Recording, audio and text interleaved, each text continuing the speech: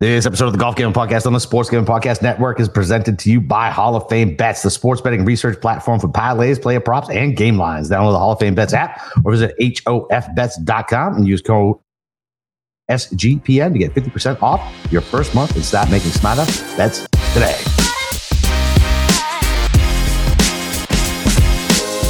All right, DJs, welcome back. It's your boy, Boston Capper. Got the God of Golf himself in here. And we have two very special guests because we're going to do our major championship preview because it's the doldrums of golf right now. We need something to talk about, and we want to talk about some majors. And so we got a good friend of the program, former employee, Brian Kirschner. BK, what's up, buddy?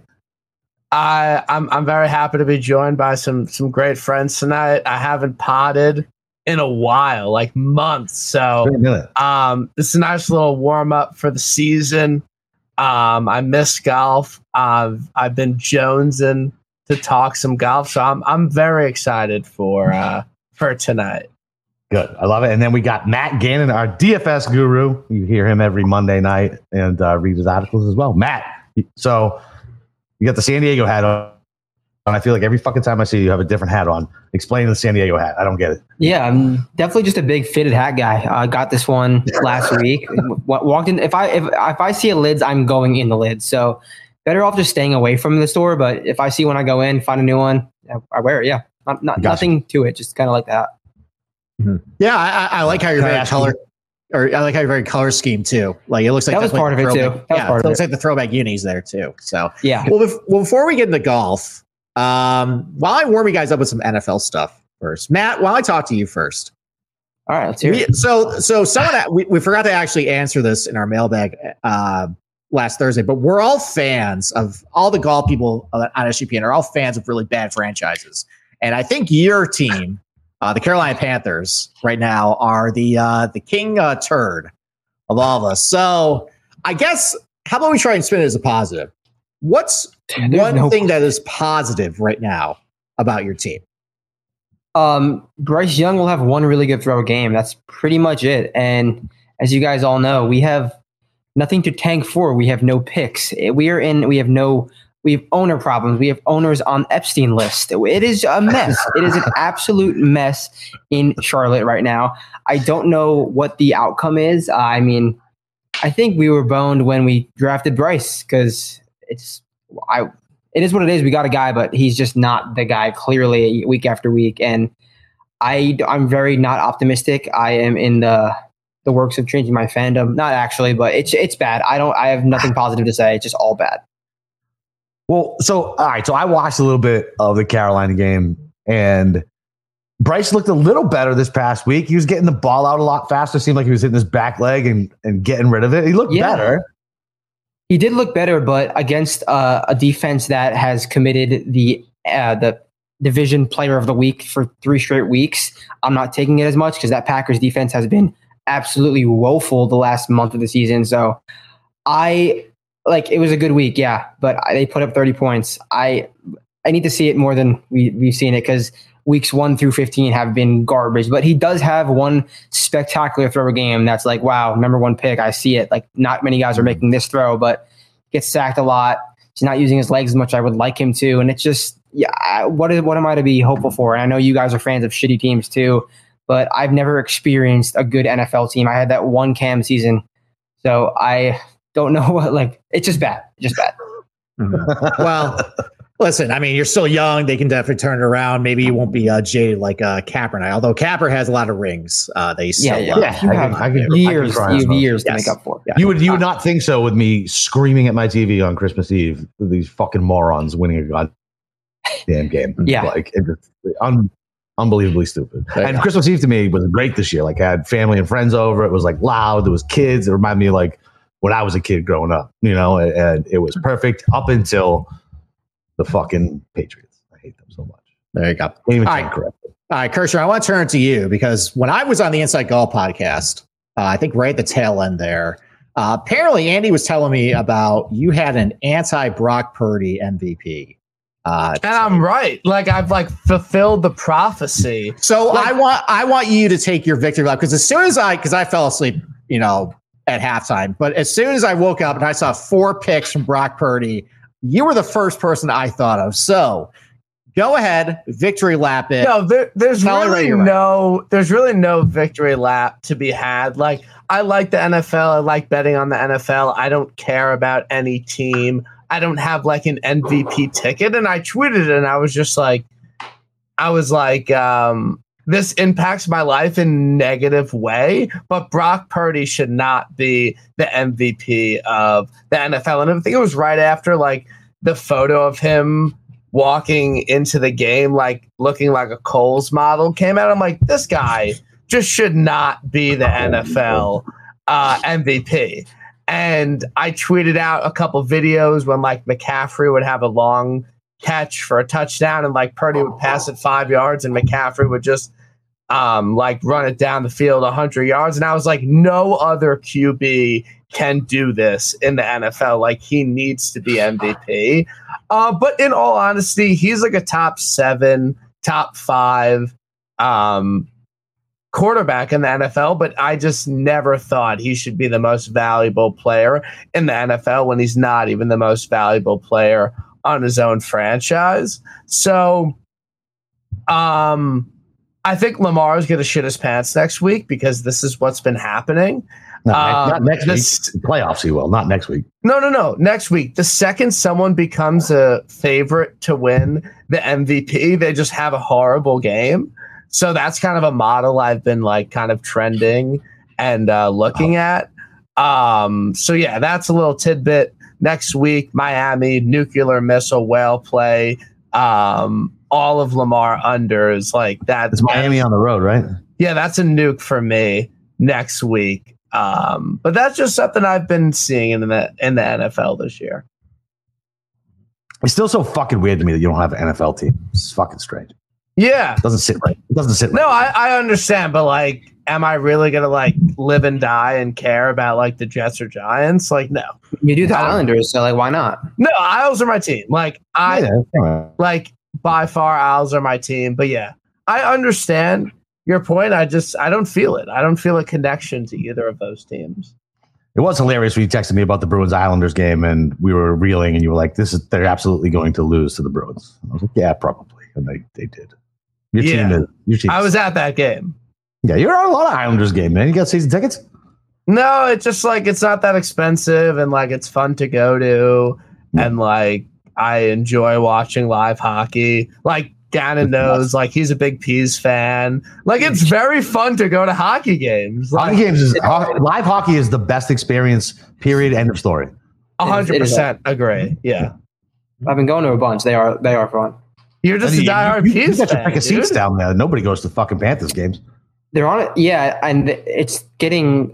From the few games I've been to, apparently it's getting more busy because they went to the Stanley Cup last year. But people that I sat next to, like at a few games ago, they were like, last year no one was here, and like the first game I went to, it was sold out. So it's fun. It's fun. Yeah, it's good stuff. Okay, all right. Well, why don't we take our first break? Yep. Pay the ads there, and then we'll actually get to the point of this podcast. Let's talk about the only thing that matters in golf this year, the majors. So sad. All right, well, listen, Underdog Fantasy is a way you play alongside your favorite fantasy players all season long. NFL, NBA, NHL, college, basketball, and football. All you got to do is pick higher or lower on your favorite players' fantasy stats and cash in. So watch along, make your picks, and maybe make a little cash over on Underdog's mobile app or website, UnderdogFantasy.com. When you sign up with code SGPN, Underdog will double your first deposit up to $100. That's Underdog Fantasy, promo code SGPN. Okay. All right. Well, why don't we go first to the Masters, which will be the first round that is going to matter in the entire year when that Thursday rolls around. So I went on the Andy Locke's podcast a couple weeks ago. One of the things that we wanted to talk about a lot is, like any changes to the courses, especially ones we haven't seen. The last couple of years with the Masters, there have been significant changes. Obviously, you had the reconstruction essentially of hole number 11, where they took out all the trees. They widened the fairways a little bit. They lengthened 13, lengthened 15.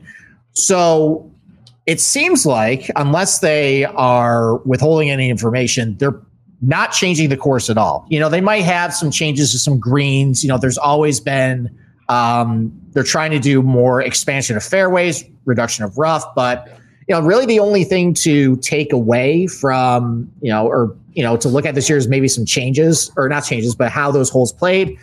That's a topic for another time. So I guess really, listen, we all know the Masters. We all know Augusta National. We have plenty of data at this point. If you go to Data Golf, they have all the strokes gained data. They have the relative skill set chart, et cetera. So it's just going to come down to essentially how you like handicapping this thing. What do you like valuing? Me personally, when I went to Augusta National, I was able to walk around the entire property, see the greens. I just made it a point that I am never going to take a guy who's bad around the greens. That's always been just a common narrative with the Masters. It was really reinforced when I went that, it's not that it's so impossibly difficult. It's that the type of shots you're asked to do around the green, you can do it if you're really good. But the punishment for being sloppy, not executing is a lot. So, and you notice, John Rahm, Scotty Scheffler, Hideki's really good around the green, Spieth, obviously, all these guys who have been really good around the green. That tends to be the kind of the tiebreaker in order to carry them to, Augusta success. So, unlike the last couple of years where we've had to maybe speculate about, how's this hole going to play? Is it really going to change? I think the only thing it's really done to Augusta National is it just made it impossibly long, especially when it's playing really, wet like it did the last couple of years. That's why you've seen like guys who are just really long off the tee tend to dominate. You look at the leaderboard last year, Rahm, Cam Young, Hovland, Cantlay even. He's got some pop. He's really good off the tee too. So Cantlay. Yeah. So if it's going to be similar conditions this year, if it's going to play very long, expect a lot of the same. But if you get a type of weather conditions like in 2021 when it was pretty firm, you might get a little more diverse leaderboard. But one thing Cantlay said in an interview last year, but when talking about Augusta National, it used to be where you want to be on the correct side of the fairway, so driving accuracy mattered. But because the tee boxes are so pushed back and there's so many long approach shots, it doesn't really matter now what side of the fairway you're on because you're having a really long approach shot in. So that's why I think off the tee has been mattering a lot more in the last couple of years. Obviously, long iron play, 75% of your shots are going to be over 150 yards there. Good around the green, obviously plays well there. That's me. So Capper, Matt, Brian, maybe I'll kick it to you guys. Brian, I'll go to you first. Is there anything I missed? Is there anything that, you find that is unique to the Masters that you want to put in your handicap, or is it really just kind of what I summarized there? Well, I think the biggest thing that I think about the Masters, at least recently, is that 3 of the last 4 winners have won like 3 times before they played the Masters. So, people in not like good form, like unbelievable winning golf tournaments, number 1 player in the world, type players have been winning. I think this year we're due for a non-number 1 player in the world to win. We have Tiger, DJ, Scotty, Rahm, all at one point number 1 players in the world. I think we get like a Decky, Trevor Immelman, Zach Johnson type winner, Sergio Reed winner this year. I don't think we get an absolute top dog winning the Masters this year. But if someone does win 3 times before the Masters, I will bet them. But I think we're due for a more mid-tier golfer to win at Augusta this year. When you say mid-tier, I mean, who you consider the last mid-tier guy? Decky? Yeah, Decky. Definitely okay. Decky. And then Sergio and Reed, when they won back-to-back, were not, number 1 players in the world. So do you want me to give my my pick? Well, let me get Matt's opinion first. So I guess what's the most important thing you look at when you're handicapping the Masters every single year? Yeah, I mean, pretty much what you said, a guy who's very creative around the green and a guy who's not afraid to let loose off the tee with no regret, because there is some spaces on Augusta where you have a little bit more room than you may think. So pretty much what you said, you got to be able to hit it long like the past winners have and be uber creative on and around the greens. Okay. All right. So the criteria of what we're going to do tonight is we're just going to give essentially a favorite, kind of a snap pick right now. Listen, it is December. A lot can happen between now and the major, especially when we get to the Open Championship. Us trying to pick a winner there. Good luck. But we're going to pick a favorite basically under 30-1. We're going to pick a guy who can be any odds. It's just a guy we see with odds right now that we think is going to basically be better by the time we get to the tournament. And then a long shot, anything over 60-1. So, Capper, why don't I go to you first? What's your gun to your head pick for any of the favorites under 30-1 to win the 2024 Masters? So, I mean, going back to back's insanely difficult. Rory's never winning another major. Vic still too bad around the greens. I know he flashed a little bit this past year. Jordan's way too short. Is he? Yeah, he's fucking 18-1. I thought you meant short off the tee. No, like short odds. No. And I'm not going to be disgusting like you are, Steve, and take the fucking top of the board, Scotty Scheffler. So can I say something? Yes, you sure can. I had baby brain when I went on Andy's podcast. I wasn't really prepared to make picks. Some of my picks will be changed. Fine. Okay. I've had a little bit of time to think. And full disclosure, I haven't listened to the pod yet. So I just know you wrote that damn article. And that's when I texted you. I was like, you're disgusting. So Homa, no. All right, make a pick. Stop going through Smith. I'll go back to Cam. Like maybe he puts it back together, dude. And like, look, if it wasn't for Scotty, like he was the man. Maybe he puts it back together. Gets that year under his belt doing nothing, and maybe he wants to compete again. Okay, give me Cam. All right, Matt. How about you? Gun to your head. Who is a favorite under 30-1? It's going to win the Masters.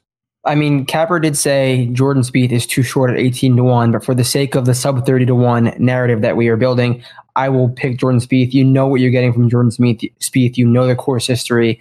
I don't care what form he's in.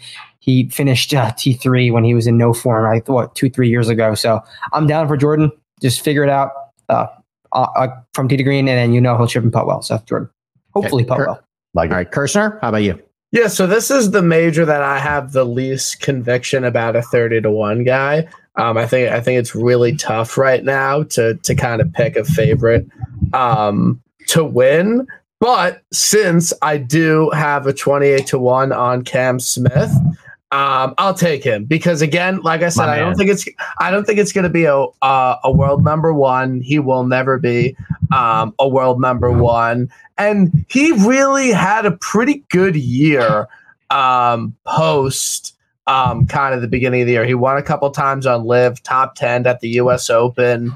And again, if he didn't go to LIV, I think this is a guy I would always say just bet at Augusta because it's a spot he's always been great at. Last year was a very big disappointment in how he kind of started out the year. So that's a bit of a concern, but I straight up bet a 28-1 because I just think that's a great number on a major winner that has the course history here.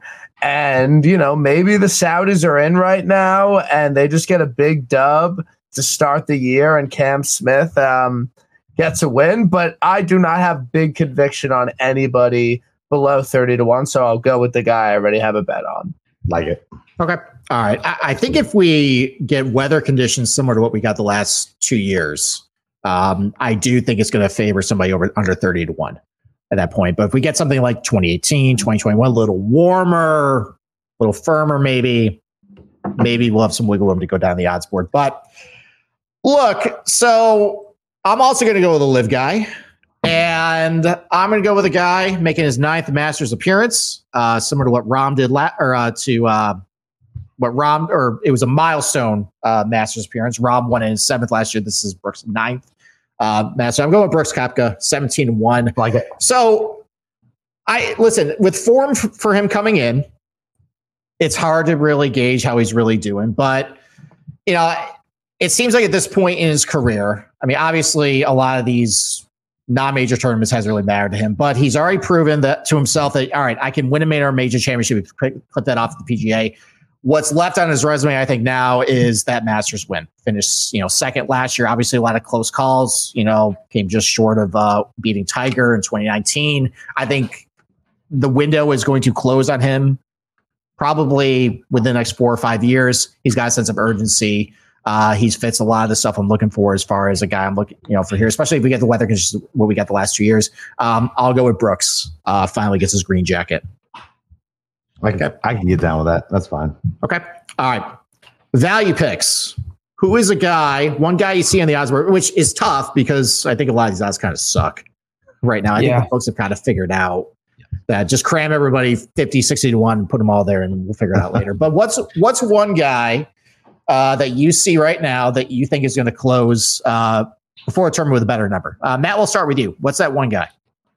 I was going to go with what you said on Brooks. I just think he's gearing up for this one major and this one time of year, and he's going to close as one of the favorites. But I'll change up to Cantlay because I think he's going to win 1 or 2 times preceding the Masters, therefore just leading his number to close. But Cantlay will probably win all 4 majors, but I don't – you can bet him whatever. Matt, we talked about this last year. You said if he didn't fucking win, you were going to get off Cantlay. And here you are. The season hasn't even started yet, and you're fucking talking yourself into Patrick fucking Cantlay, who no-shows at every major to win the fucking match. His number, I just think his number will be lower. I'm not going to say I want to bet him. I think his number will be lower than 18, though. Wow. I agree with you. He's a fucking loser. Okay. But, and you told me I could yell at you if you were starting. No, yeah, you gave him that permission. Yeah, because you knew everyone knew my thing with Cantlay last year. Bet him every damn week. So I said, Capra, if this doesn't pay off, you have full reign to yell at me for this. So Dad told you to go to your room, Matt. All right. Yeah. So all right, Kirschner, what about you? What's one guy you see on the odds board right now that you think their number's too low? So for the sake of the show, I'll do this, but I was kind of just having my long shot. I think his odds will be lower, but I have a really good case for him. So I'll just go. I'm not saying this guy's going to win, but Tommy Fleetwood, 66 to 1. The day of the Masters, he'll be lower. He's not going to win the Masters. I'm not saying that. I'm just saying his odds will be lower. That's what I'm saying with Cantlay. This isn't my conviction pick. I just think his odds are wrong right now. And if you want some CLV, you could bet him. But my long shot pick actually is winning the Masters. So this is just kind of for the sake of the show. Okay. All right. So I made this argument in my column. Again, this is not – I don't agree with him being at this number. I don't think based on what his resume is, he should be here. But just given where Xander is always priced in majors, he hasn't been worse than 25 to 1 in the last 3 years. There is a 28 to 1 on him right now. And that usually is where his floor is, as the week goes on. So if you are somebody who still thinks Xander can win a Masters, Xander can win a major, 28 right now is probably the best price you're going to get on him because his early season schedule is very favorable. He's got Torrey Pines, he's got Phoenix, he's got Riviera. And he's got Kapalua. He's a threat to win in any of those. So if he wins one of those, the odds are going to go under 20. So if you are somebody who wants to bet Xander win the Masters, there's a 28 to 1 number on him right now. That is not going to be there probably when we get to April. That's the guy I see right now that probably is a quote unquote value, even if I don't really think the number is all that great. So, Capper, what about you? Under 30 to 1. I guess we'll let that slide. Fine. What about Tom Kim, man? Guy's fucking 55 to 1, top 15. If not top 15, top 20. Yeah, he played well here last year. Fun, lovable dude. Listen, I don't know if he's going to win his fucking second time at Augusta, but you can certainly get worse fucking numbers. Who's in front of him? We got losers like fucking JT, Tony fucking Finau, Terrell Hatton, who hates this golf course, Cam Young, who's never going to win a tournament. Give me a guy who's won on the PGA Tour, who played well here, clearly likes it, skill set fits it. Give me Tom Kim at 55. Okay. All right, long shot pick. Kirschner, why don't we go to you? Who's a long shot you like betting that, or right now that maybe you're considering actually betting right now? Yeah, I actually did bet him. So last night I couldn't sleep. I was, it's a long weekend, was drinking, just couldn't sleep. I was up and I was just, sometimes when I can't sleep, because I know Steve, we've talked about this when we were at Woke Hill, when I can't sleep and my mind's racing, I like go through major winners dating back to as far as I can go. I can easily go back to like 2007. And that's kind of the range I'm working on. And then I opened up my phone. I'm looking at odds, and I was just like, wait, this guy is this price for the Masters this year? Like, this must be a mistake. It's not a mistake. I bet it. This is a generational wealth play.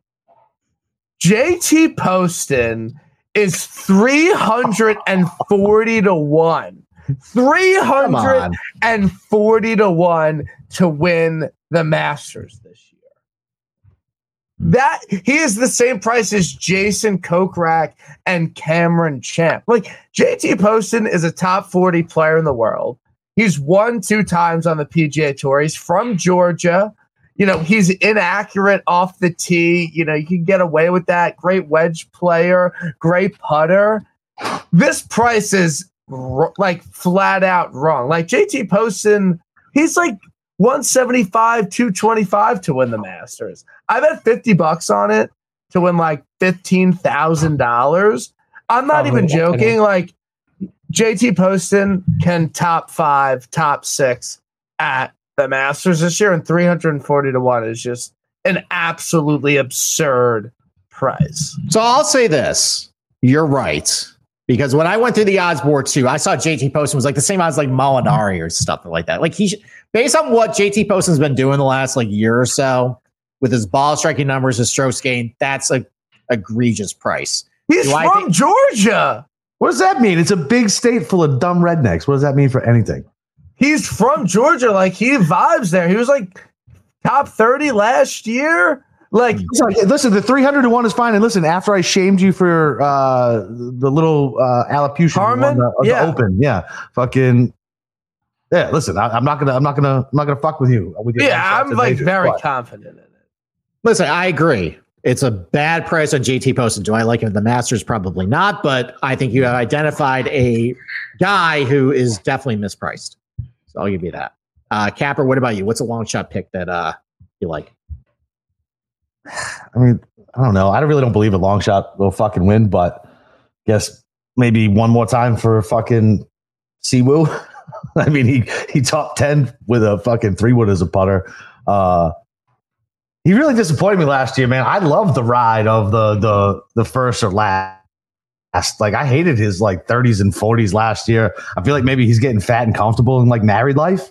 I don't know. Like, he's not as bald as he used to be. Maybe I don't know. His wife's keeping him too happy. Needs to make him sleep on the couch or something, get him angry and let him go play. But, 121 for a guy who's competed here, obviously PGA winner, skill set fits. So, yeah, fucking, I'll stick with my guys, I guess. What do I went Cam Smith and Siwoo and Tom Kim. So, there you go. I mean, Asians have won the Masters. Like, that's a trend. The what? Asians have won the Masters. Asians have won the Masters. Yep, that's a trend. Yeah, sure. You got that going. Listen, if you're concerned about him getting fat and happy, he no longer has to go to the military either. So that's really going to help his motivation. Oh, yeah, that motherfucker. Yeah, for real. What a lucky prick. Good for him, man. And good for Tom Kim. Like, that's karma, right? Like, Tom Kim let him fucking win, get on the team and win. So Tom Kim's got some sort of gods fucking looking after him. I don't think that wrong guy. That was Sungjae. Yeah. Sungjae got it. And I don't even think Sungjae like let him win. I think they just won as the South Korean team. That's what I'm saying. So that's what I meant. So Tom Kim, because Siwoo played instead of Tom Kim. Okay. Oh, okay. I didn't know that. So Tom let Siwoo take his place. Yeah. No, that's good. Yeah. So one of them are winning the Masters. Yeah, I would agree. Okay. All right. Matt, what about you? What's a long shot pick you like? Yeah, I honestly think this guy is going to be fairly popular come Masters time, and that's to hit the gala. Guy people love to bet. Top 10 here in his only appearance last year, and a golf course that fits his game perfectly. Inaccurate off the tee, super creative on and around the greens, and can get hot with the iron. So this is literally Augusta is a great course for him, and obviously bigger stage than just the golf course. But I think he'll close a lot lower than 80 to 1. So his odds are 80 right now? 80, yeah. Yeah, that's plus EV. Like, okay, yeah, for sure. No. Okay. Yeah. So Hither's going to be my pick for a lot of the reasons I said. So I'll go with something different here. Adam Scott starting to play a little better second half of the year. Obviously, a great driver. The iron play starting to play a little better too. Obviously some great success at Augusta National. I don't think he's totally done and cooked yet too, and I think he's hanging around like 100 to 1, 120 to 1. So I'll go with Adam Scott as the long shot pick, who I don't think is cooked. So. I think he's cooked. And there's nothing more frustrating, as you know, than having money on Adam Scott to watch him fucking push a 4-foot putt right because he stinks and he uses the cheater putter. Fuck Adam Scott. Okay.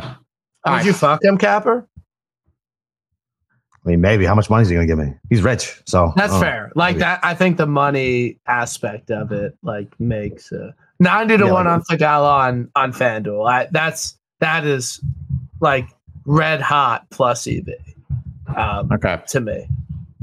All right. How about bonus selection? I'm going to catch you guys off guard. Favorite under 30 to 1 that misses the cut at the Masters. Oh, that misses the cut? Yeah. I mean, Ludwig's winning by like 7. I already bet him at 14 to 1, just because I thought like there was some value there. But he also could miss the cut. So I'll go Ludwig there. Okay. Under 30, you said? Yep. Capper. I'll go Cam Smith. Cam Smith. Okay. Right. I'll go Cantlay. Okay. I'm going to go Hovland. I'm going to go all the attention. Is Hovland good at golf?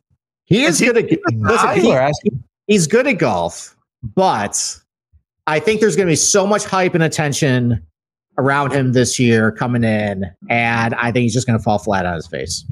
So Hovland will be my pick to miss the cut. All right. Why don't we take it our break, and then we'll finish off the rest of the 3 majors. All right. Well, listen, Hall of Fame bets. You got to win bigger by betting smarter this NFL season with Hall of Fame bets, the sports betting analytics platform for parlays, player props, and game lines. Research all your favorite sports and you bet with historical stats and data. Enter any parlay idea into Hall of Fame bets revolutionary parlay optimizer tool to get hit rates broken down by leg as well as expected probability for the entire parlay. Sort all players by hit rate for any bet to learn which players are hot and which ones got value. So stop betting in the dark and join over 30,000 researchers researching with Hall of Fame bets to craft more intelligent, data-driven parlays. Download the Hall of Fame bets app or visit hofbets.com and use promo code SGPN to get 50% off your first month today. Start researching, start winning with Hall of Fame bets. Okay. So we are going to Valhalla Golf Club for the PGA Championship in May this year. So if you guys listen to the Inside Golf Podcast with Andy Lack and I, we spend a lot of our time making fun of the actual golf club and their just intention to try and shove Southern hospitality in Louisville completely down your throats by renaming all the hole names based on horse racing and bourbon. If you want kind of that shtick, go listen to that. But as far as this golf course goes, I mean, it's not one of my favorites. It's a lot of holes where guys are hitting a lot of the same clubs off every tee box. Guys are hitting a lot of the same approach shots. It's Jack Nicklaus. It has not gotten a whole lot of changes since the 2014 PGA Championship to now. The only thing they've really changed is they move back a couple tee boxes. But other than that, though, there's a lot of really silly holes. I talked about that in my article this week. One hole in particular, number 7, just a really poorly designed hole. But overall, though, what you want to be looking for this thing, they had a agronomy change. They changed the fairway grasses from bent grass to zoysia. The hope is going to be, if it is in May, the zoysia will play a little firmer, which would benefit this tournament because when it was played in 2014, it was absolutely just rain-soaked and waterlogged. And as soon as the ball hit the turf, it just stopped. The zoysia might help the ball kind of roll a little bit more. Maybe the driving accuracy rates won't be quite as high as what they were in 2014. Maybe a little tougher driving tournament golf course. But overall, though, what you see is what you get at Valhalla. It's Jack Nicklaus. Everything is right out in front of you. It is target golf. It gives you one place to put it. And if you miss, you're probably going to get punished. And if you execute, then it's just on to the next shot there. Obviously, with the Nicklaus golf course, favors a lot of fades. These are bent grass greens, not really a lot of creative, interesting green complexes either. As far as the types of shots you're going to be seeing here, I tracked what Rory and Ricky Fowler did in their final round. Each of them hit 9 drivers in the final round. Each of them hit 5 lesson drivers. And the holes that you would expect them to hit lesson driver, they took an iron and 3-wood. The holes you would actually expect them to hit driver, they took a driver. So a lot of homogeny at this golf course, a lot of longer approach shots too. 5 shots, or actually 9 shots over 200 yards at Valhalla. Most on the par threes. There are some longer ones there, but some of the par fours also have forced layups off the tee where you hit just a long approach shot into the green there. Only 3 shots under 150 yards. So to me personally, I think this is going to be one off the tee with your long irons, and that's kind of been what PGA Championships kind of devolved into. So you think about, your Oak Hills, Bethpage Blacks, those types of PGA Championship setups that we've seen recently. I think it's going to favor a lot of those similar types of guys. Of all the major championships, I think this one is the least likely to see a long shot winner unless you have a lot of those particular skill sets, mainly you're long and you got really good long irons, but it's probably going to significantly reduce the field to maybe 10 to 12 guys who could actually win this thing. And then you got to pick from there. So, Matt, why don't I start with you? So, favorite under 30-1 to win at Valhalla. Who are you picking? I'm going to go with a guy who has never won a major yet and kind of shows when he's in the moment. Not Patrick Cantlay, Xander Schauffele, his buddy. Just kind of a complete golfer and a guy that's a golf course that's going to test your complete game. Xander does kind of that best. Just pretty straightforward. What you see is what you get, like you said. So I'm going to go with the safe pick, Xander, around 20-1. Okay. All right, Brian, what about you? Yeah, so I bet this last summer. I think this is a golfer that I've identified well as to where they kind of play well and what type of courses they play best at. Just given the season he had last year, a guy that I think there's a very good argument that he's the best player in the world right now, and that is Victor Hovland. I kind of think of Victor as a guy with his win at Memorial, with his win at BMW, with his runner-up finish at Oak Hill. These are all long, classical golf courses with thick rough, and that rewards long and straight off the tee. And I think that's exactly where Hovland has actually done well, and I think this is a good spot for him. My biggest concern is that recently we've seen a lot of vets win this event. This hasn't been a breakout event. Colin Morikawa obviously won in 2020, but in the past 6 years, 5 of them it wasn't their first major. So I don't really like that aspect for Vic, but I think that, maybe you could look at it as, a first-time winner is due to win, as we've seen before at this event. Your Y. Yangs, your Jimmy Walkers, your Jason Dufter. The PGA used to be the major where the first-time winner would break out, but I think this is a perfect course fit for Hovland, and I feel great about the 22-1 I have. I personally think 15-1 right now is a good bet, and I feel very confident in my Hovland 22-1 ticket at the PGA Championship. Capper, what about you? Yeah, I think that if you got 22-1, you should feel very nice and comfy with that. Like, I feel like it's going to be shorter than 15 by the time it gets around. I love Hovland here for all the reasons you said. The grass, he's great on those loads of grass here. It's all signs point to Victor. He's going to win a major sooner rather than later. This seems exactly where he should win. We all know golf is not easy unless it's fucking Ricky at Detroit Country Club at the Rocket Mortgage. So I'm with you with Hovland. I feel like the number's going to be short. I would not hesitate to bet the 15-1, 16-1, whatever we have right now, because if he's even remotely trending in the right direction, he's going to be 8-10-1 by the time he gets there. Okay. All right. I can't really dispute Hovland. It's a fine pick for obviously everything that Kirschner said there. Same thing with Xander too. Great driver, great long iron player. It's really going to play well here. I'm going to go with John Rahm just because, listen, there's a lot of low trader. I know he's a trader. Saudi. Oh, listen, we're going to have 2 live guys win the first 2 majors and bring the PGA to his knees. Let's go. Look, down. So obviously you got Jack Nicklaus connections, right? Rahm is a confirmed one-time winner of the Memorial, and to some people he won twice. So there you go. There, he did win fucking twice too. He did, and then COVID. Yeah, the libs took it away from him. Goddamn libs. It did. Libs. I mean, if you want to talk about like your Oak Hills, obviously it didn't go well there, but like talk about like a golfers like Torrey Pine, long and straight, narrow, thick, rough. I mean, Rahm is pretty good at that type of golf course there too. Favors a fade. Rahm hits a lot of fades, long and straight off the tee. Tremendous long iron player, complete game there. Good bentgrass putter. And again, I just think when you get to a tournament where everyone's going to be hitting the same shots on every single hole, everyone hits the same approach shots, it's just going to come down to basically who's the best in the field. And Rahm is, obviously one of the best players in the world. So gun to my head right now, given everything that kind of is lined up for him right there, I'll just take Rahm to win the PGA Championship. I don't love the fact that he seems to not like the PGA of America. The only good performance I've seen him do well at the PGA Championship is about Bellerive. But I think that actually kind of fits. Bellerive, I think, is kind of similar to what we're going to see at Valhalla. So I'll go with Rahm to win it. All right. Capper, why don't we go to you? What's a guy right now on the odds board that you think will not be there by the time we get to the PGA Championship that you think can actually win this thing? So I guess just because I don't think he'll be there, he has such a strong correlation with Nicklaus Golf Course. Morikawa at 28. I mean, everybody shits on him like he had a terrible fucking year. And I guess technically he did, but that's what I'm saying. Like, he didn't really have a bad year. So, yeah. I mean, 28-1, he should be higher on the odds board than Cantlay and Xander, no question.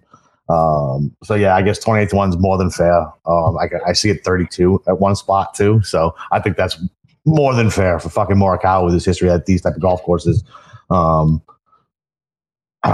the hell did he do at Oak Hill last year? Like, was he? I can't. It wasn't great, but what I will say about the PGA, versus the U.S. Open, I think he obviously has a better chance to win the PGA. Like, yes, I hesitate with guys that are a little bit shorter at the U.S. Open, but yeah, me too. I think the PGA 28-1 is a good bet. Honestly, I think like fucking 7 guys can win the PGA. Like, you can kind of make a case for anybody at this course.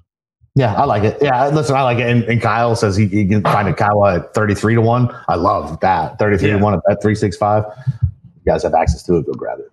Okay. All right, Matt, how about you? Yeah, I'm going to go with a major winner who has won at a classical golf course before, and I think he will win another major in the next year and a half, 2 years, and I'm probably higher on him than most. That's Matt Fitzpatrick at 40-1. He's getting better by the season, it seems like, and once he gets that iron play going, which he has been, it's solid. So I'm going to go with Matt Fitz. Okay. Kirschner, how about you? So I bet, just for the sake of the show, I bet a Bryson 66 over the summer. Mm-hmm. I personally, think Bryson is easily, without a doubt, a top 7 golfer in the world. Right now, I think he's truly unbelievable, and I think he is the biggest person on LIV that I think his talent is maybe a little bit like underjudged and understated, just how actually good at golf he is, because he can hit a 320 in the center of the fairway every single time. He's a great iron player and he's a great putter as well. The number on him right now, 36-1, isn't great. And I think the LIV guys' odds are way less likely to fluctuate. But again, I can see him winning multiple times before the PGA Championship at fucking LIV Las Vegas or LIV Bangkok. So I think his odds will go down. And just for the sake of the show, I'll say Bryson here. Even though I don't think 36-1 is a great number. Okay. Yeah, I don't mind that pick. I think the only thing for me is just seeing him booted around the Memorial a bunch of times and him going to a Nicklaus golf course.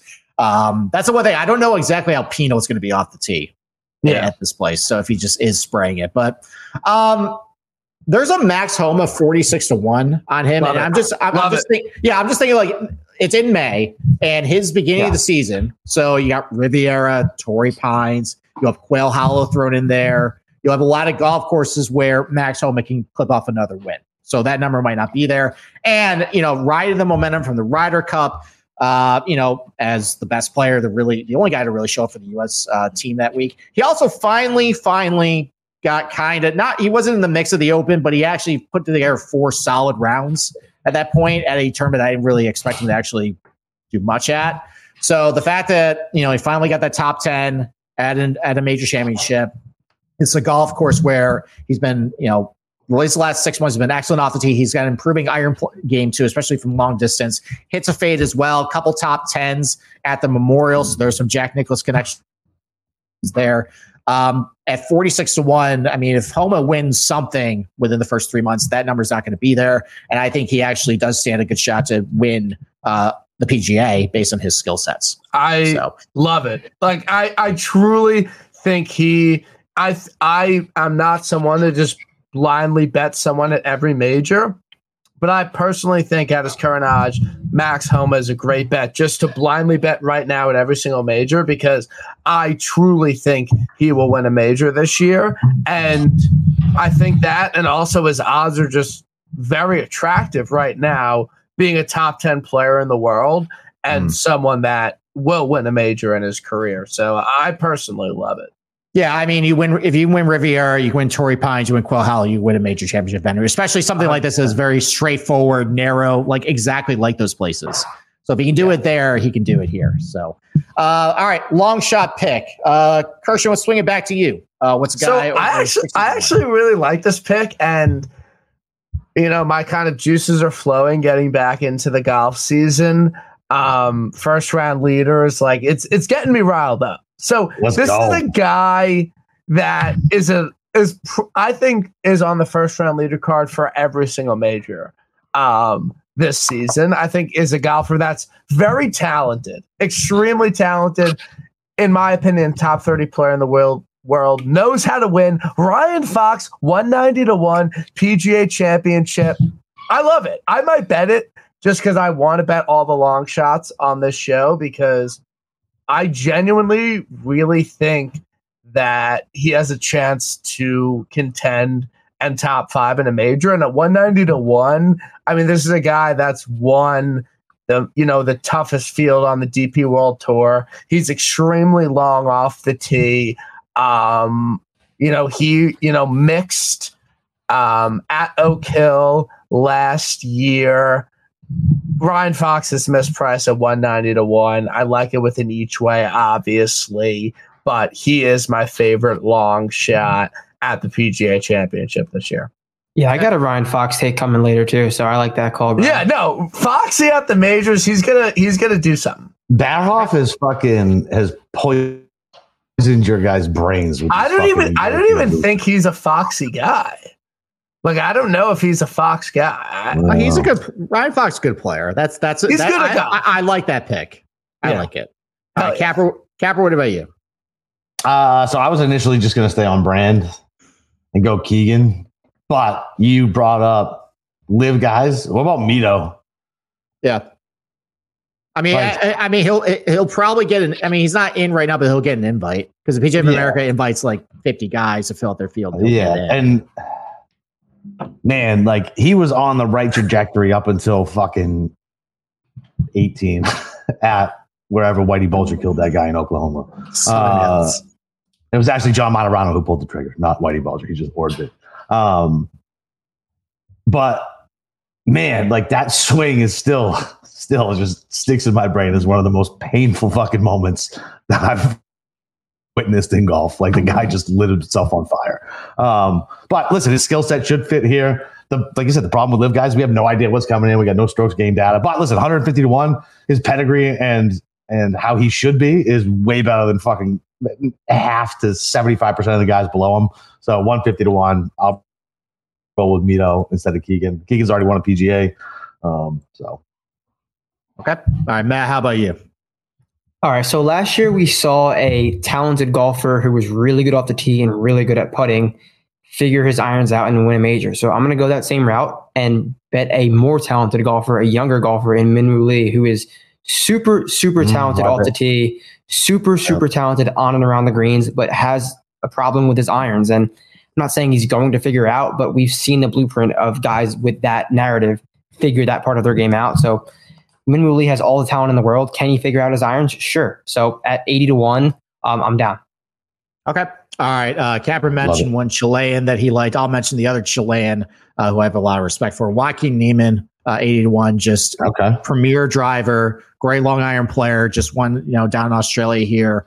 And I just think his raw talent, I think he's got a high ceiling, he hasn't really put together in majors, but I think with all the talent in the world that kid possesses, there's no reason why he can't do well, not just this golf course, but a lot of major venues. So I'll go with Joaquin Niemann, 80-1 there. Love it. Okay. All right, let's move on to Pinehurst. So this was the scene of the 2014 U.S. Open. This got a renovation from Corin Crenshaw, and I think around 2010. This was a Tom Fazio. Basically, it was originally Donald Ross. Had a couple iterations over the years. The last one was from Tom Fazio. Basically, he made it narrow and a lot of rough. And Corin Crenshaw said, let's turn back the clock. Let's make it what it was. So basically what they did was they restored all the fairways to its original widths, 40, 50 yards wide. And off the fairways, you got sandy waste areas. And if you hit it into it, if you watch the 2014 U.S. Open, you can see a lot of this where, sometimes you'll hit it in the area and you're in a little bush and you got to take a penalty stroke, and that is. Or, you can be like Eric Compton on hole number 1, just completely whiff it all the way to the right. And you, lo and behold, you get up to your ball. It's on a nice little sand patch there, kind of teed up. And so you're just fine there. So you're playing a little bit of luck, if you miss a fairway. But because it's 40, 50 yard wide fairways, you're not missing a whole lot of fairways there. I think the drive actually rate was about 68, 70% that week. Now, they played really firm back in 2014. One of the things the USGA has been saying for this tournament, they want to maybe make it a little greener this time around. I think maybe they don't want Donald Trump, the original golf course sucks guy on Twitter, saying this golf course looks like a cow pasture in my public uni. So maybe they'll want to appease him and actually make it a little greener. But if it does play as firm as fast, I think it's going to be a very fun golf course. I think of the other 3 majors besides Augusta National, this is by far the best golf course you're going to go to. Now, the one thing I actually was wondering, because 2014, all I remember really back then was it was a complete runaway. Martin Keimer put it away on Friday. Nothing really else mattered at that point. But I remember just hearing about Pinehurst and, what people say about it. You got to have a lot of shots around the green, basically because these greens are really slick. They're turtle back. There's a lot of runoffs. And there's a lot of really weird areas you can end up in. So for example, you got to be able to take it upstairs if you have to, or you got to do a bump and run, or maybe you can pull putter sometimes. So when I was handicapping this tournament and looking at it originally, I was just assuming, okay, well, these guys, probably most of the guys in the top 10 were just really good around the green, really creative, kind of like an Augusta National type vibe. Well, when you actually dig into it, all those guys pretty much sucked around the green heading in. The average strokes gain around the green breaking for all those guys in the top 10, your Keimers, Keegan Bradley's, DJ, all those guys, was 114 heading into that tournament. And I started thinking, why was this? Well, one thing they mentioned on the telecast, and specifically the top of Martin Keimer, is that because there's shaved areas around the greens, if you're in the right spot, you can putt from off the green from pretty much anywhere. Kind of like what you can at TPC Sawgrass a little bit, where there's a lot of low, runoffs, but you can putt from off the green. You don't have to actually, hit a wedge off it like at some other places. And another thing too is good approach shots are really rewarded at Pinehurst, and bad approach shots are really not rewarded. So that tended to favor a lot of better iron players, which most of that top 10 was. And for example, on hole number, I think 8, it was a 175-yard par 3 back in 2014. Within 2 groups, you had Graham McDowell step up. And how you want to attack the hole that day, basically there was a sideboard over on the left, and you want to hit it over to that area, and then if you hit it right to the right distance, it would funnel back towards the hole. Well, Graham McDowell hit it about 172 yards, little too far left, and the ball rolled all the way off the green. And then Zach Johnson came a couple groups later, hit it about 176, a little closer. It was still about 20 feet from the pin. It rolled in for an ace. And you see a lot of that at Pinehurst where, you got to be precise with your irons. It's very small targets. Henrik Stenson on his opening hole hit it to within 10 feet, and the ball ended up rolling off the green. So it really turned into more of an iron contest instead of an around the green contest. And what I noticed with a lot of those guys coming into Pinehurst was guys that were trending really well with their irons tend to do the best of week. So Eric Compton, surprise of everybody. He was actually hitting his irons really good that year. Same with Martin Keimer. DJ was starting to hit his irons a lot better. Keegan, obviously, really good ball striker. So, I think one of the narratives might be just because people play Pinehurst a lot, and they might say, well, you got to be really good around the green. It's really going to come down to, how good you are with your irons. Can you avoid getting those areas? Because how often are you actually like practicing some of those shots around the green? Like how often are you shipping off a tight Bermuda, doing bump and runs, all this stuff? And watching back in 2014, like if you missed a green, it was really difficult. I saw a lot of guys blade chip shots, even really good scramblers too. So as far as what you actually are doing, it's the club choices, a lot of driver, obviously really wide fairways. Everything's pretty right on front of you too. So Martin Keimer hit 12 drivers in the final round, only 2 less than driver. As far as proximity shots, back then, I mean, it was 7,500 yards. The guys were a lot shorter then. I think probably half your shots are going to come from over 175, but, about 7 shots between 125 and 175, especially if it plays firm. So you got to have a lot of diverse skill sets in the bag. You got to be comfortable hitting driver a lot too. So for my picks, it's mostly guys who are comfortable hitting driver, pretty good iron players. I don't really care about how they do around the green because obviously in 2014 it didn't really matter. I'm not saying that's a negative. Like if you want to pick a guy who's really good around the green, like I think a Reed or a Cam Smith can do well here for obvious reasons, but it doesn't exclude you out basically. So that was kind of what I was looking for with Pinehurst this year. So Matt, how about I throw it to you? How about a guy under 30-1 that you like to win the U.S. Open at Pinehurst? So I'm going to go with a guy who is going to be uber popular at the PGA Championship. I'm hearing it from outside of just this circle here. Victor Hovland is going to be very popular at the PGA. Simple flop lag, ball striking. I can totally see him not flaming out, but just not winning the PGA Championship. And people are like, not Jones going to go back to him right away. And him winning the U.S. Open. You mentioned the ball striking more important than around the greens, and I totally agree with you at this golf course. So we know how well Victor does that, and he does kind of struggle with chipping, and that kind of feeds into what you were just saying. So Victor at 20-1, throw in the flop leg because I think he's going to be very popular. So I'm going to do that. Strokes gained, first time major winner. Mm-hmm. Yes, exactly. All right, Kirschner, what about you? Yeah, so I think the U.S. Open over the past couple of years has been very predictable. And it's kind of been like, oh, we've had all these different courses and a straight up bomber has won. And it didn't really matter the course.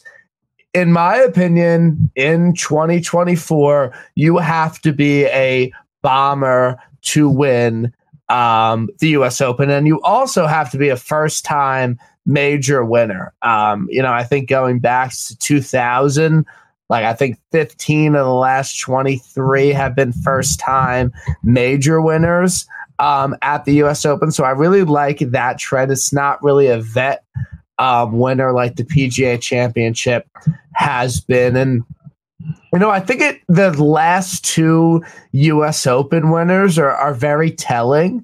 They are both guys that their biggest strength is off the tee. They're 2 guys that were known as losers going into their season. Guys that, you just wouldn't expect to actually win a U.S. Open, but had unbelievable years, kind of breakout years. So a guy that fits all of that for me, and I think is capable of winning a major is Cam Young at 50-1. Do I think Cam Young sucks? Yes. Do I think that, he's a loser that just fired his caddy? Yes. I don't think he's going to win. I'm not betting him right now. I have the winner for this event, by the way, but I think he just fits all of the trends that I've kind of really liked for this event. Bomber, first time major winner, loser that hasn't broken out yet. So I like Cam Young. All right, you guys are killing me. Matt Hovland is going to be my pick for under 30-1. Brian, Young. You got to start going first then. You got to start going first. I like putting our guests out first. I mean, that's what we do as hosts of this show. So now I got to think about two replacement guys I actually make a case for in about a minute because Capper, you're going to take a minute to do your thing, and then I got to talk. So mine is mine for every reason that BK said Cam Young. We're forgetting about the biggest loser who was a great all-around golfer. Rory? Who has not won a major. Xander has not won a major. He's a great all-around golfer. He is fucking long off the tee. No one's going to be on his odds. I think are like shorter than 20 on this one versus the 28 at PGA. This should fit Xander, and Xander is softer than baby shit. Like horrible. Like I'm not a Xander guy. Like I wasn't, then I kind of was. Now I'm definitely back off. But I just think everything for the trends wise fits him. Like it really does. Like I think Xander can absolutely do this. He's a jack of all trades. He's not the best at any one thing, but he is good or great at everything. And I really think I really think Xander is a great pick for this course. Okay. All right. Well, since Xander is going to be my backup pick, then I'm just going to Holland's going to win the U.S. Open. All right. He's gonna bomb out at least one of the Masters or the PGA. Everyone's got the high expectations. He's gonna get off him. Maybe he flames out of Memorial defending that tournament. But listen, like, you know, obviously a great ball striker. You know, he's been improved around the green, but hasn't been still not his forte. But you know, I think of it in places like Concession or TPC Sawgrass with tight lies around the green where he can putt, where people were like, all right, well, can he actually do it? And I think the U.S. Open, where, you know, maybe he gets a little steam off him, that's where he's going to get his first major. So, and it's strokes gained first time major winner, and he's a bomber. Like I understand it, and I feel like I need to have it because it makes more sense because he's a first time major winner and bomber, and he sucks around the green. Yep, there you go. All right, let's go to Capper first. What's a guy you think is going to have better odds by the time we get to the major or get to the U.S. Open than what they are right now? DJ. Yeah. So that's an interesting pick. What's Interesting. your case there? So I think DJ is going to end up having longer odds. Like he just is. Like he doesn't. Everybody here knows he does not give a shit. Like he is perfectly happy with his life, with his yachts and Paulina and the kids and all his toys and all that shit. Wait, longer odds or shorter odds? He's going to have longer odds. He's at 28 right.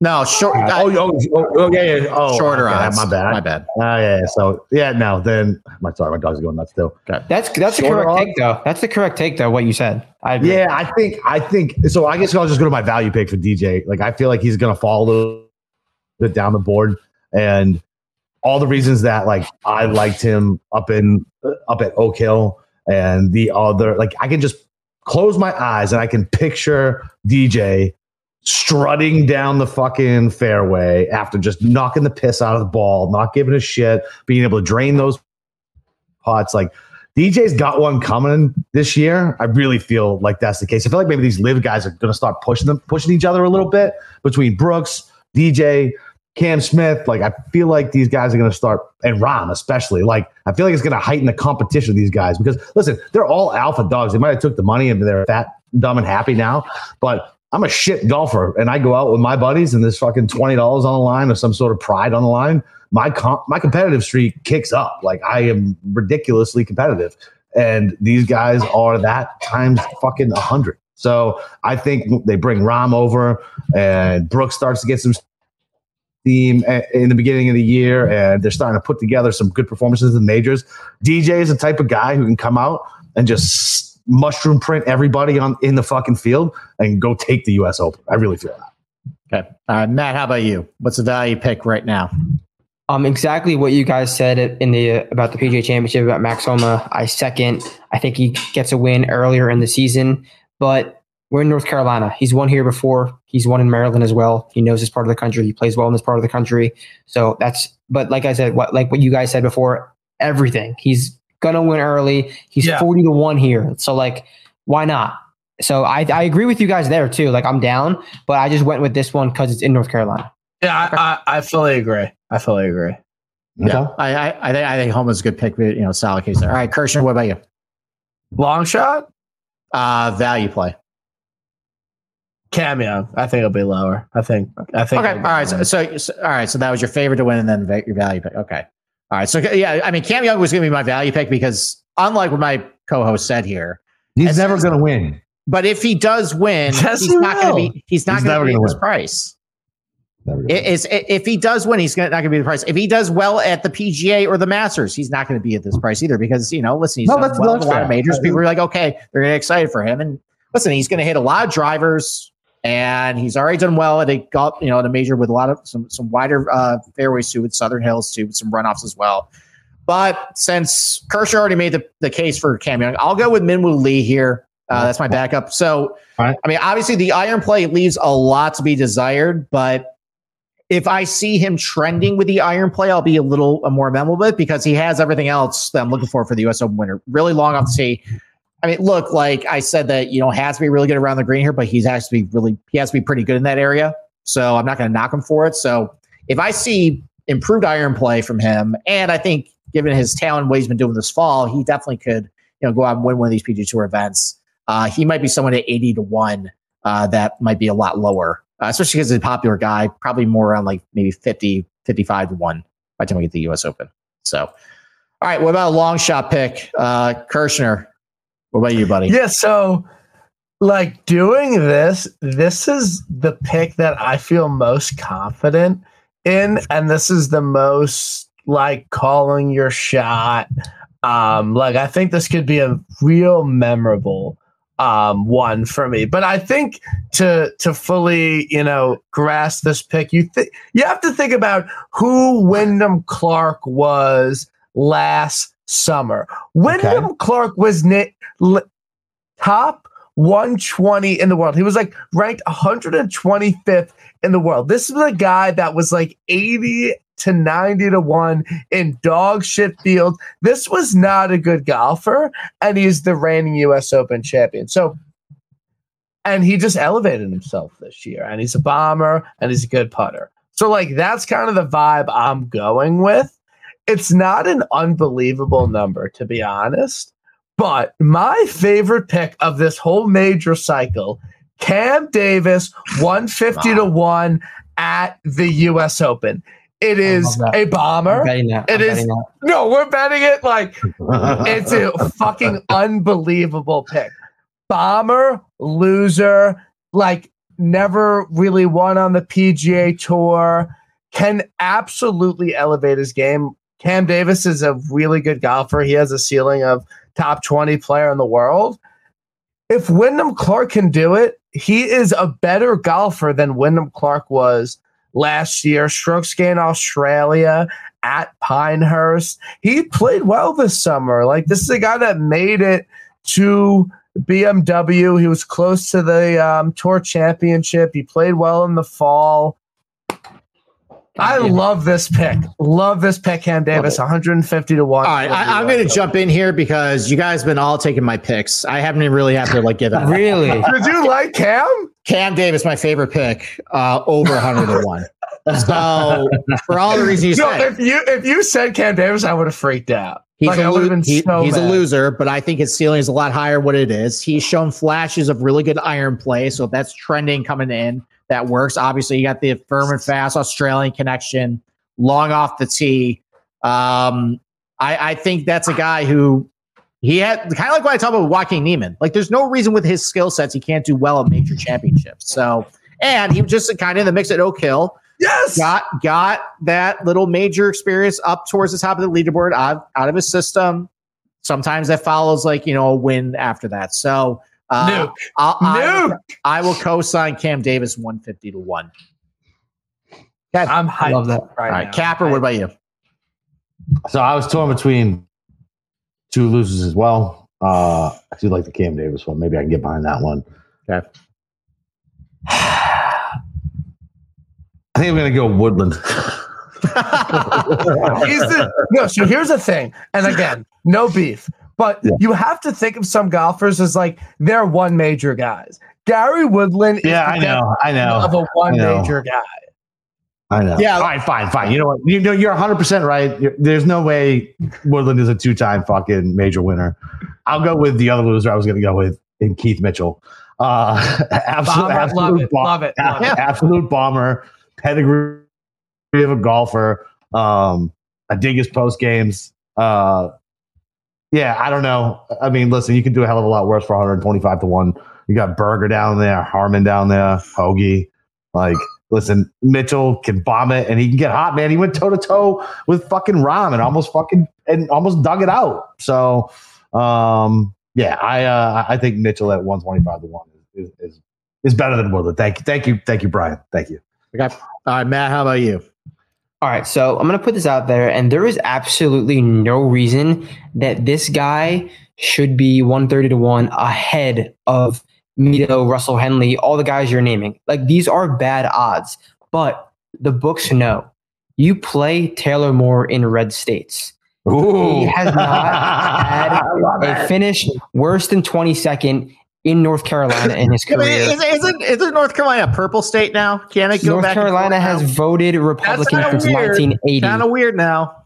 Okay. So we are, I did hear that though, but it's a simple handicap and everyone knows it. You play Taylor Moore in red state. Just scroll on his Twitter one time and you don't got to go any further than that. So we're going to lock that in now. And again, like I said, if Wyndham Clark can win the U.S. Open, anybody can win the U.S. Open. Like, wow. I don't think people realize he's one of the far red state conspiracy guys too, isn't he? What? Isn't Wyndham one of the red state conspiracy guys too? Oh, like, he's a huge red state. Yeah, like Jan 6 guys. Yeah. But like, I don't think people realize how inconceivable it is if you said in January of 2022 that Wyndham Clark was going to win the U.S. Open. No. Like, it's the same as all these guys. Well, I think that's a good transition to the next one, because if Brian Harman can win an Open, I think anybody can win an Open. I had him. Brian, you did. Kudos to you. And you apparently are the Open whisperer because you had Cam Smith at St. Andrews. Yeah. And my ROI at the Open Championship is insane. It's pretty good. And despite some mushing, I think, from my co-host here, and maybe you took a little bit on Twitter too, you were dodging some stuff with Brian Harman. I don't think Catherine mushed it. I didn't mush him. You might have, but you might have. Okay. So, but anyways, let's not forget that Gannon had Jason Day at 90-1 and he finished second, which was almost as impressive. That's a good call. And we had a head-to-head matchup on those two, which was even more wild. You could. If I was going to mush Brian, it would be directly to Brian. It certainly wouldn't be on Twitter. I think you actually sent a message to him, and Brian was not so happy about that. Oh yeah, that's right. Yeah.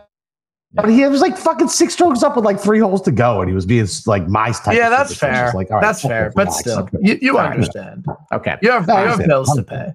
Anyways, so we're going to Royal Troon, and obviously this is an Open that's near and dear to my heart. I don't know shit about this golf course. Not a fucking. Oh, I'm about to tell you.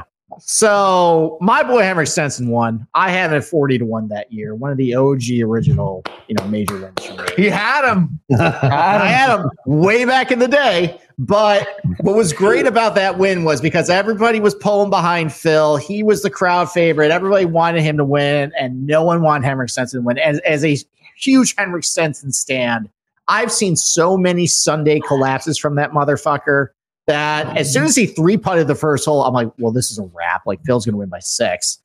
And for whatever reason, he just kept hitting putts. So one of my favorite majors, at least in hindsight, not a great golf course as I re-reviewed it. But I think one of the things to keep in mind, obviously with the Open Championship, trying to handicap that right now, difficult. This is a good example of it. Half the field was completely wiped out based on a wave split. I think Billy Horschel went 68-80. Checks out between the first and second day, and actually it created the original Hackgate, where by the end of this round he was completely in don't give a fuck mode. Turned his hat backwards, and that people just lost their mind on golf. Golf people back when I was on Twitter, at that point people lost their mind with that. But it's also a tough one to handicap just looking in hindsight because, well, it was a 2-horse race. What's really to get from it? There was no strokes gained. So, but looking back at the footage, there's a couple of things you can basically look for. I mean, this is a golf course that, back then it was short. They've lengthened it a little bit. They've added some tee boxes. So I'm going to estimate they're adding about 150 yards in length. It's going to play about 7,300 yards, about what the last couple Open Championships have been, last couple of years. But this is a golf course where it does discourage you from pulling driver, and it's for a couple of reasons. Number one, kind of like at Royal Liverpool last year, if you are in these pot bunkers, it's a 1-stroke penalty, and all of them funnel towards it. So it's really important to kind of tiptoe your way around the golf course around these pot bunkers. That actually explains a lot of the tee shot selections for these guys. There's also a lot of gorse, a lot more than Royal Liverpool, especially towards the back half of this property. And it's on both sides, so it's really close to the fairway. Boston Capper, your boy Thomas Peters, one of his best gifts in his history, one of his best club snaps in history. Fired 2 in the gorse off the tee, and then he took a drop, hit it his 5th shot, snapped his club immediately, threw both into the gorse, and then the ball actually rolled to about 10 feet. Beautiful thing. Yeah, it was great. Rom move. Rom-like move. Exactly. That fucking cocksucker. But gorse is definitely all over. And I think just because it was really rainy that year, whatever rough they had off the fairway, it was nasty. It was thick. It was just really just, it was a different grass, I think, that I've really seen there. So you didn't really want to beat it. It wasn't like the wispy stuff you see at like St. Andrews or anything. So looking at what Stenson filled in the final round, obviously Stenson uses 3-wood almost everywhere. So him using 3-wood a lot kind of fits. But Phil, back, this is when he wasn't using driver a whole lot. He still only pulled driver 5 times out of 14 par 4s and 4s and 5s. Pulled 3-wood twice, 7 tee shots with iron though. And that's identical as Stenson. It was a lot of positional golf, a lot of tiptoeing. And as far as the type of approach as they had in the greens, it was mostly pretty much through the bag. I'm estimating they're going to hit about 6 shots from under 150, 7 from between 150 and 200, and 5 shots from over 200. So got to have a complete iron game. This is not going to be huge driver tests. It's going to be kind of like, you got to think a little differently. It's not going to be, like a sprint race. It's going to be kind of more like a marathon, go grinder. That's kind of be, the type of golfer I'm kind of looking for to win this Open. And obviously it depends on the weather too. So, Capper, why don't we start with you? No, why don't we start with you? I don't know. Wait, can I ask Steve some questions? Yeah, I want to know. Ask away. So, because again, like as people know, I'm a golf sicko, and I always look at recent results and shit. So Stenson, his at least on Fantasy National, his 2 starts before the Open were a miscut at the Players and a miscut at the Wells Fargo. Was he in good form on like the Euro Tour leading in? Yeah, I think he won in like maybe the Scandinavian event. Okay. Yeah, he started to play a lot better. And like if you go to Data Golf, like he'll have all his results there. They have the Euro Tour stuff. Yeah, he was playing a lot better. His iron game was definitely trending, and actually he started to get a hot putter coming in too. He started to putt a lot better. All right, so that fits into kind of my overall thoughts. And the other thing that I see on Fantasy National, and this is something I'm kind of a sicko for, is like how many strokes gain did a golfer gain when they actually won the tournament? Because again, as you know, like 15 to 18 is like very good. That's like you actually won, and that's like a really good win. 15 to 18. It's saying he gained 28 strokes to the field. Is that real? Oh, yeah, it's real. I mean, so is that the greatest win in PGA Tour history, gaining 28 strokes to the field? Like, what did in the modern strokes gain era, 28 strokes to the field? I mean, I would probably say Tiger at Pebble, but they didn't have strokes gained. Well, you can still calculate total strokes gained. It just whatever your difference between the average score and what you did. So they just didn't have it by category. But 28 strokes to the field is fucking bananas. Oh, it's huge. So Stenson finished 20 under. Phil Mickelson finished 17 under. Do you guys know who finished third in 2016? JB Holmes. JB Holmes is 6 under. Oh, the fucking human goddamn rainbow. Steve Stricker -5, Rory -4, Hatton -4, Sergio -4, Beef Johnston. This was his coming out party -3. So. Yeah. How old was Hatton when he finished 4th? He was like a young buck. Yeah, he was a young guy back then. So that's the problem with trying to look at this tournament is you have 2 guys who just completely separated, which really entertaining weekend, by the way, when they were just focused on those guys. And both those guys were playing awesome. But it was really just everybody else at that point. So, but yeah. You can't take away from 20 that year because of the weather. No, you can't. You can really only look at what club choice selections they have and what types of shots they're going to hit. And it did seem like if you did miss greens at this place, like there's a lot of runoff areas. Obviously, don't want to be a pop bunker. So, and one thing I know, like Stenson and Phil were just hitting a ton of greens that week. I think this is what really separated them, even with like some, they didn't have the best weather like on the weekend, but they were still playing great. So that's really going to kind of come down to is just, solid iron game through the bag. Don't have to rely on the driver a whole lot. conservative, plotting, those types of guys. So you guys want me to go first? Yeah. Go. So conservative, plotting. Harmon. Fuck Harmon. That I can't believe that cocksucker actually won a fucking major. Harmon By six, by the way. Six. Yeah, I get it. BK, I know you're happy with the fucking money in your bank account, but you can't possibly be happy that Brian Harmon won the fucking Open. He has the same name as me. He's the greatest Brian athlete of all time. He said what? He has the same name as me. He is the greatest Brian athlete of all time. Why wouldn't I root for the success of another Brian? That's a really stupid reason to root for somebody. Okay, okay. Yeah. All right. And look, now I'm going to have to think about it. There's no way Brian Harmon is the best athlete with the name Brian. Fucking name. Brian Boitano is a better athlete than fucking Brian Harmon. Did he win a major by 6 strokes? Do you know who Brian Boitano even is? No, and he sucks then. He's a goddamn figure skater who's a better athlete than fucking Brian Harmon. How do you know figure skating? What do you mean? I grew up watching the Winter Olympics because when I was a kid, we had 4 fucking channels, and the Olympics is the only thing you worried about. It's fucking amazing. Okay. Anyways, if we're trying to handicap right now, not knowing what the weather is going to be, I'm basically just gravitating towards a guy who's been really good in a lot of different types of opens. A guy who, if you don't have to rely on driver a whole lot, because I don't have a lot of confidence with the driver a lot because he can get squirrely. If he's trending really well with the irons, getting hot there, which I've seen him do a couple years ago ahead of St. George, where he almost won. Speed's 25-1, just because I know he's adaptable at different type of opens. I think he's going to win another Claire Jug at some point. So I'll take him with a gun to my head right now. But there's better guys I like down the board at this point. Okay. So, Kirschner, why don't we go to you? There's one guy under 30-1 you like. Yeah, I mean, he's not under 30-1. But I like Homa. Again, like I said, I think that he's going to win a major this year. I think 40-1 is a really good price. Top 10 at the Open last year.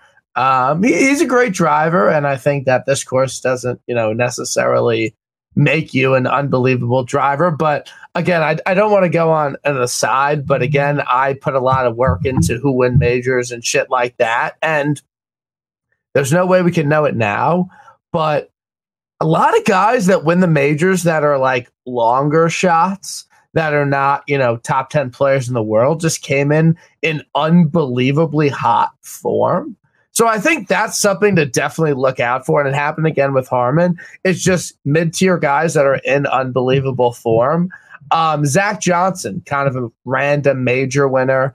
6th at the Travelers, 3rd at the John Deere before he won. Francesco Molinari won the Quicken Loans by like 8, 2nd at the John Deere, won the Open. Even Lowry, 3rd at the Heritage, 8th at the PGA, 2nd at the Canadian Open, 28th at the US Open, and then won the Open. So I think that's just something to look out for, is that a lot of these mid-tier guys that win are just in great form, even though they might be someone you might not think are, unbelievable players, one-time major winners, as I like to call them. So that's just a trend I would like to point out. So basically, you should pay attention to lots of the Travelers, Rocket Mortgage, John Deere, Scottish Open heading. Yeah, like someone just coming in with unbelievably hot form that might not be unbelievable at golf. Like just that's fair to win. That's fair. So, Capper, what about you? What about Terrell? He's a grinder. Okay. Why not? I mean, he should be a major winner, right? Like if you think of Terrell Hatton, like he should be a major guy. He's never even won on the PGA Tour. He has, but not. He has. He won Bay Hill, but it wasn't real. You fucking just backed Tommy Fleetwood. I had him 35-1 that week. No, I didn't. No, I did not. I said that his odds would be lower. My bank account says it was real. I had that week, so you had him exactly. Yeah, Bay Hill, yeah. And then COVID hit, and then like the world went to shit. What were his odds that week? I think I'm at 35 that week. Yeah. So yeah. Either way, fucking Hatton's a grinder. Fucking wins over on Euro Tour all the time. Yeah, I can see him being a major winner. Fucking Brian Harmon can win. Anybody can goddamn win. Okay. Can I call my shot right now? I think Hatton's gonna be the most popular major pick for this one. Really? In July. Yeah, because he top 10 there. Top 10 there in 2016. Everybody loves to bet Hatton. And, I think he's probably going to think Pinehurst is too unfair for him. And he's got no shot at Valhalla. And so people were like, all right, well, Had's going to be my pick for this one. All right. All right. Matt, what about you? All right, I'm going to go with a golfer that the masses have officially confirmed cannot win again. That's Rory McIlroy, the shortest guy. I'm going to go with 10-1. T5 here last year. Love these conditions. Yeah, I'm going to go with Rory. It's a pretty simple handicap. Okay. All right. Capper, why don't we throw it to you? What's a value pick, a guy you think won't be at his current odds by the time you get the Open? So I was going to go Lowry, but he's 30. One major guy. I don't think I can see Lowry being a two major guy, man. Nope. He has one PGA Tour win. He's not going to be a two major guy. I mean, I would agree with that. I feel like he can be a two major guy. Either way.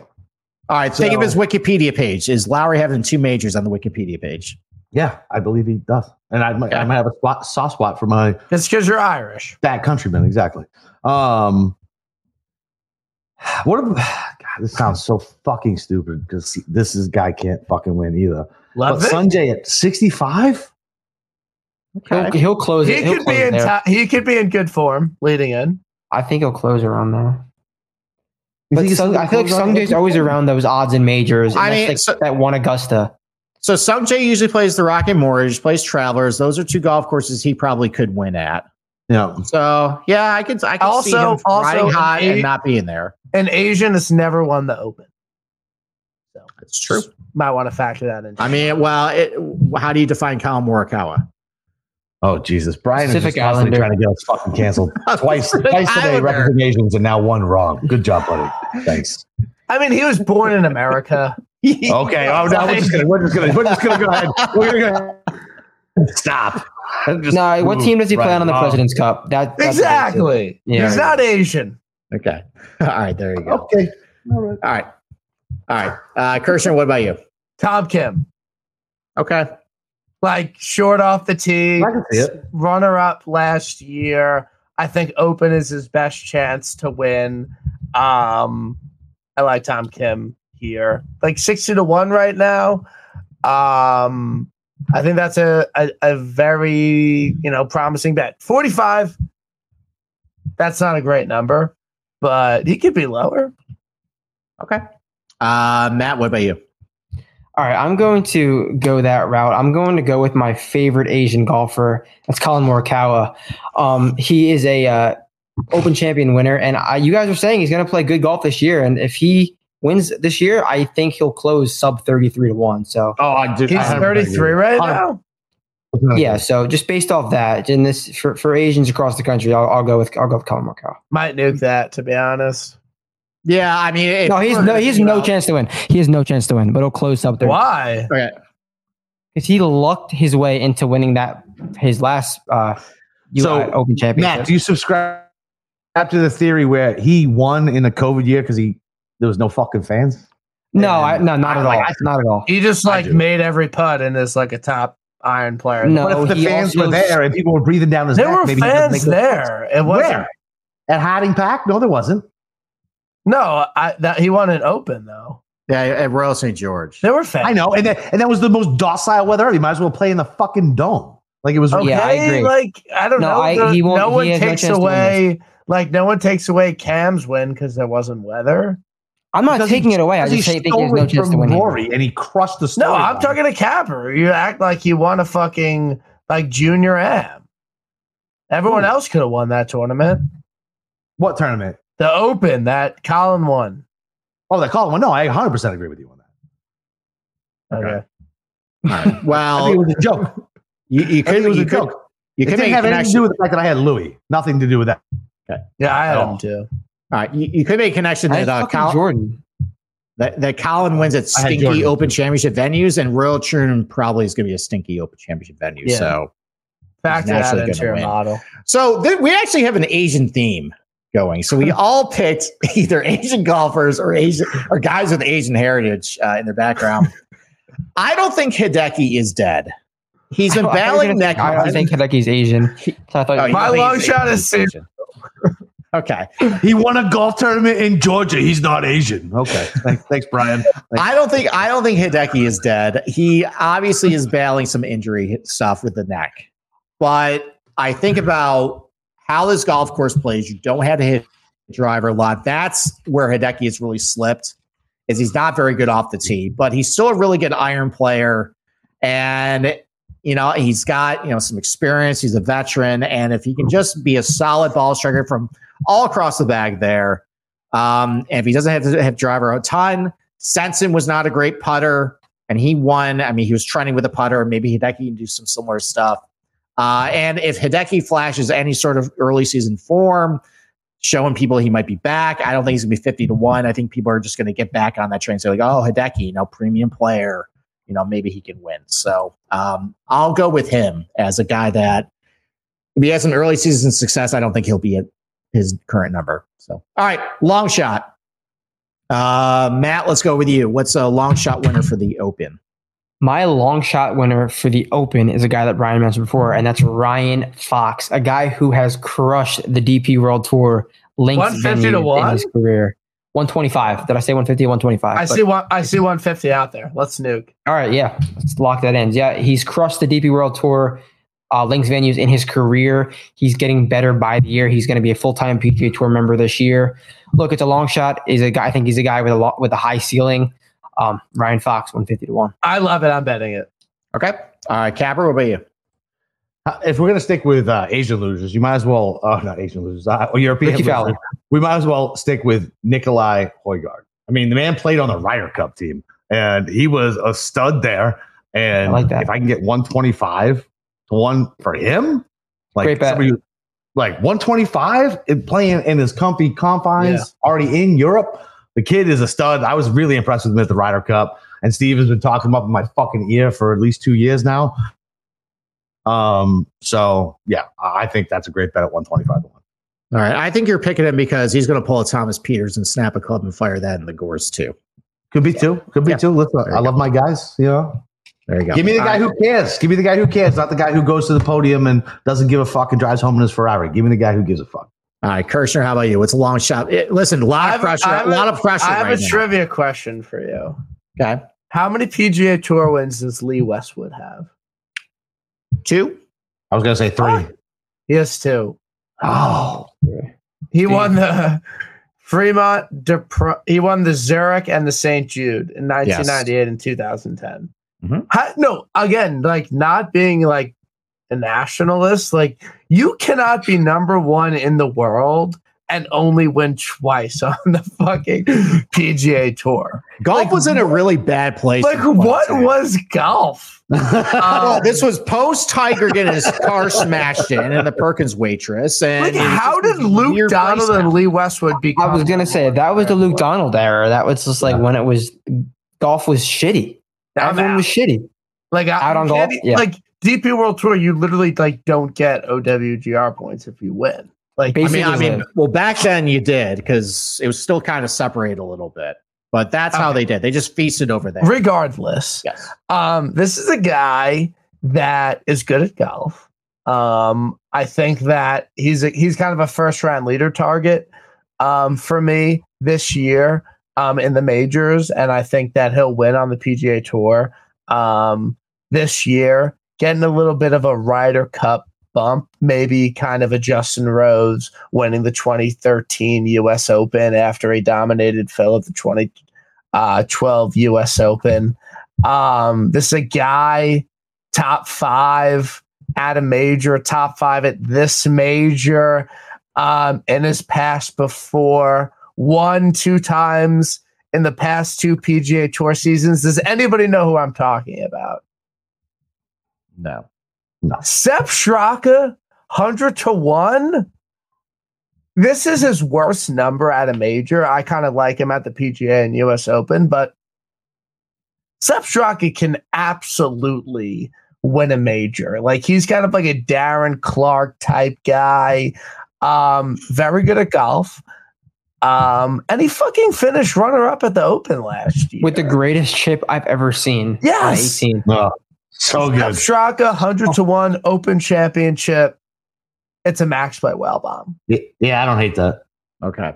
All right. We're going to close the picks with a real stinker that is going to draw some jeers from everybody. But look, if Brian Harmon can win an Open, I don't see why Russell Henley can't win an Open with his skill set. Let's go. I'm looking at the proximity buckets. 6 shots from under 150, 7 from 150 to 200, only 5 from over 200. So between, the shots under 150 and 150 200, that's right in, Russell Henley's wheelhouse there. Premium iron player. And he's finished top 5 in the Masters. He's been relevant in some U.S. Opens. Has not done all that great in the Opens, but you know what? Look, like if this is going to be a contest of where it's going to be run with your irons and kind of small ball mentality, Russell Wilson at 125. Russell Wilson. Russell Wilson. Let's go.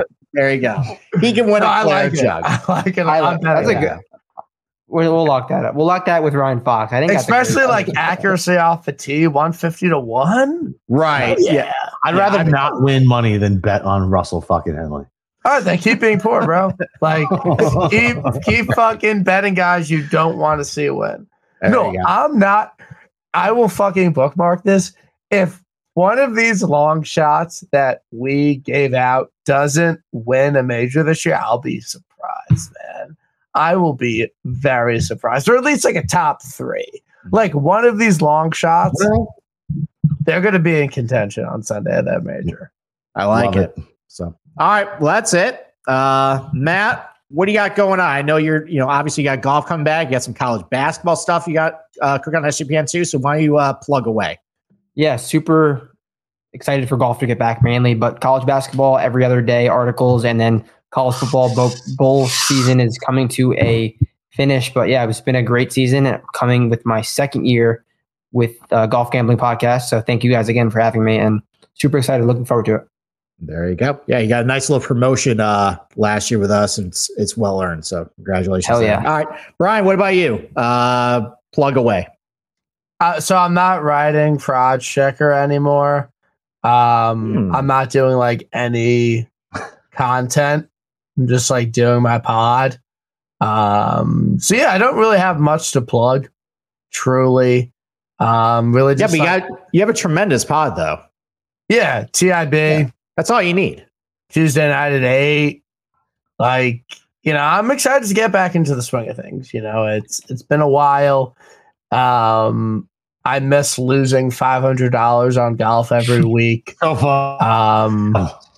And honestly, like I've been good in the fall. Like I really haven't like gambled a bunch of money on other sports. So I have a little bankroll, got the Christmas bonus. Like we're ready to go. And honestly, I might bet all these long shots that we talked about because I really feel good about it. And again, this is my biggest takeaway. Brian Harmon and Wyndham Clark won majors last year. Like, things can happen. Anything is possible. So, all right, Capper, what do you got? Kevin Garnett said that anything is possible, baby. He did. Right after we won the championship. Yeah, I mean, that's it, man. I mean, other than that, we got our pick show. What day is today? Is that Tuesday? Yeah, so next Tuesday we'll do a pick show. I don't know how. We got an NFL pick show on. Oh, we do it. Yes, we have NFL pick show. Both of us coming off not so great weeks. Yeah, not great, Bob. Yeah, not great. But I got to figure out what we're gonna do a Kapalua preview because New Year's Eve is Sunday. Who do you guys like for Kapalua? I hadn't even thought about it, to be honest. Poston 85 max. Maybe. What's home at? 12. Not good odds. Yeah. Oh, the odds are already out. That's how disconnect. That's how disconnect. I haven't even seen anything right now. Yeah, on Caesars only. All right. Well, either way, we got that coming up for our NFL picks, and then we'll do Kapalua. We'll let you guys know what we're doing for Kapalua. Other than that, but NFL picks. We're gonna talk to anybody before New Year's or no? Oh yeah, I guess the football picks. So. Yeah. Other than that, hope everybody had a good Christmas. My brain is all jumbled. I don't even know what fucking day it is.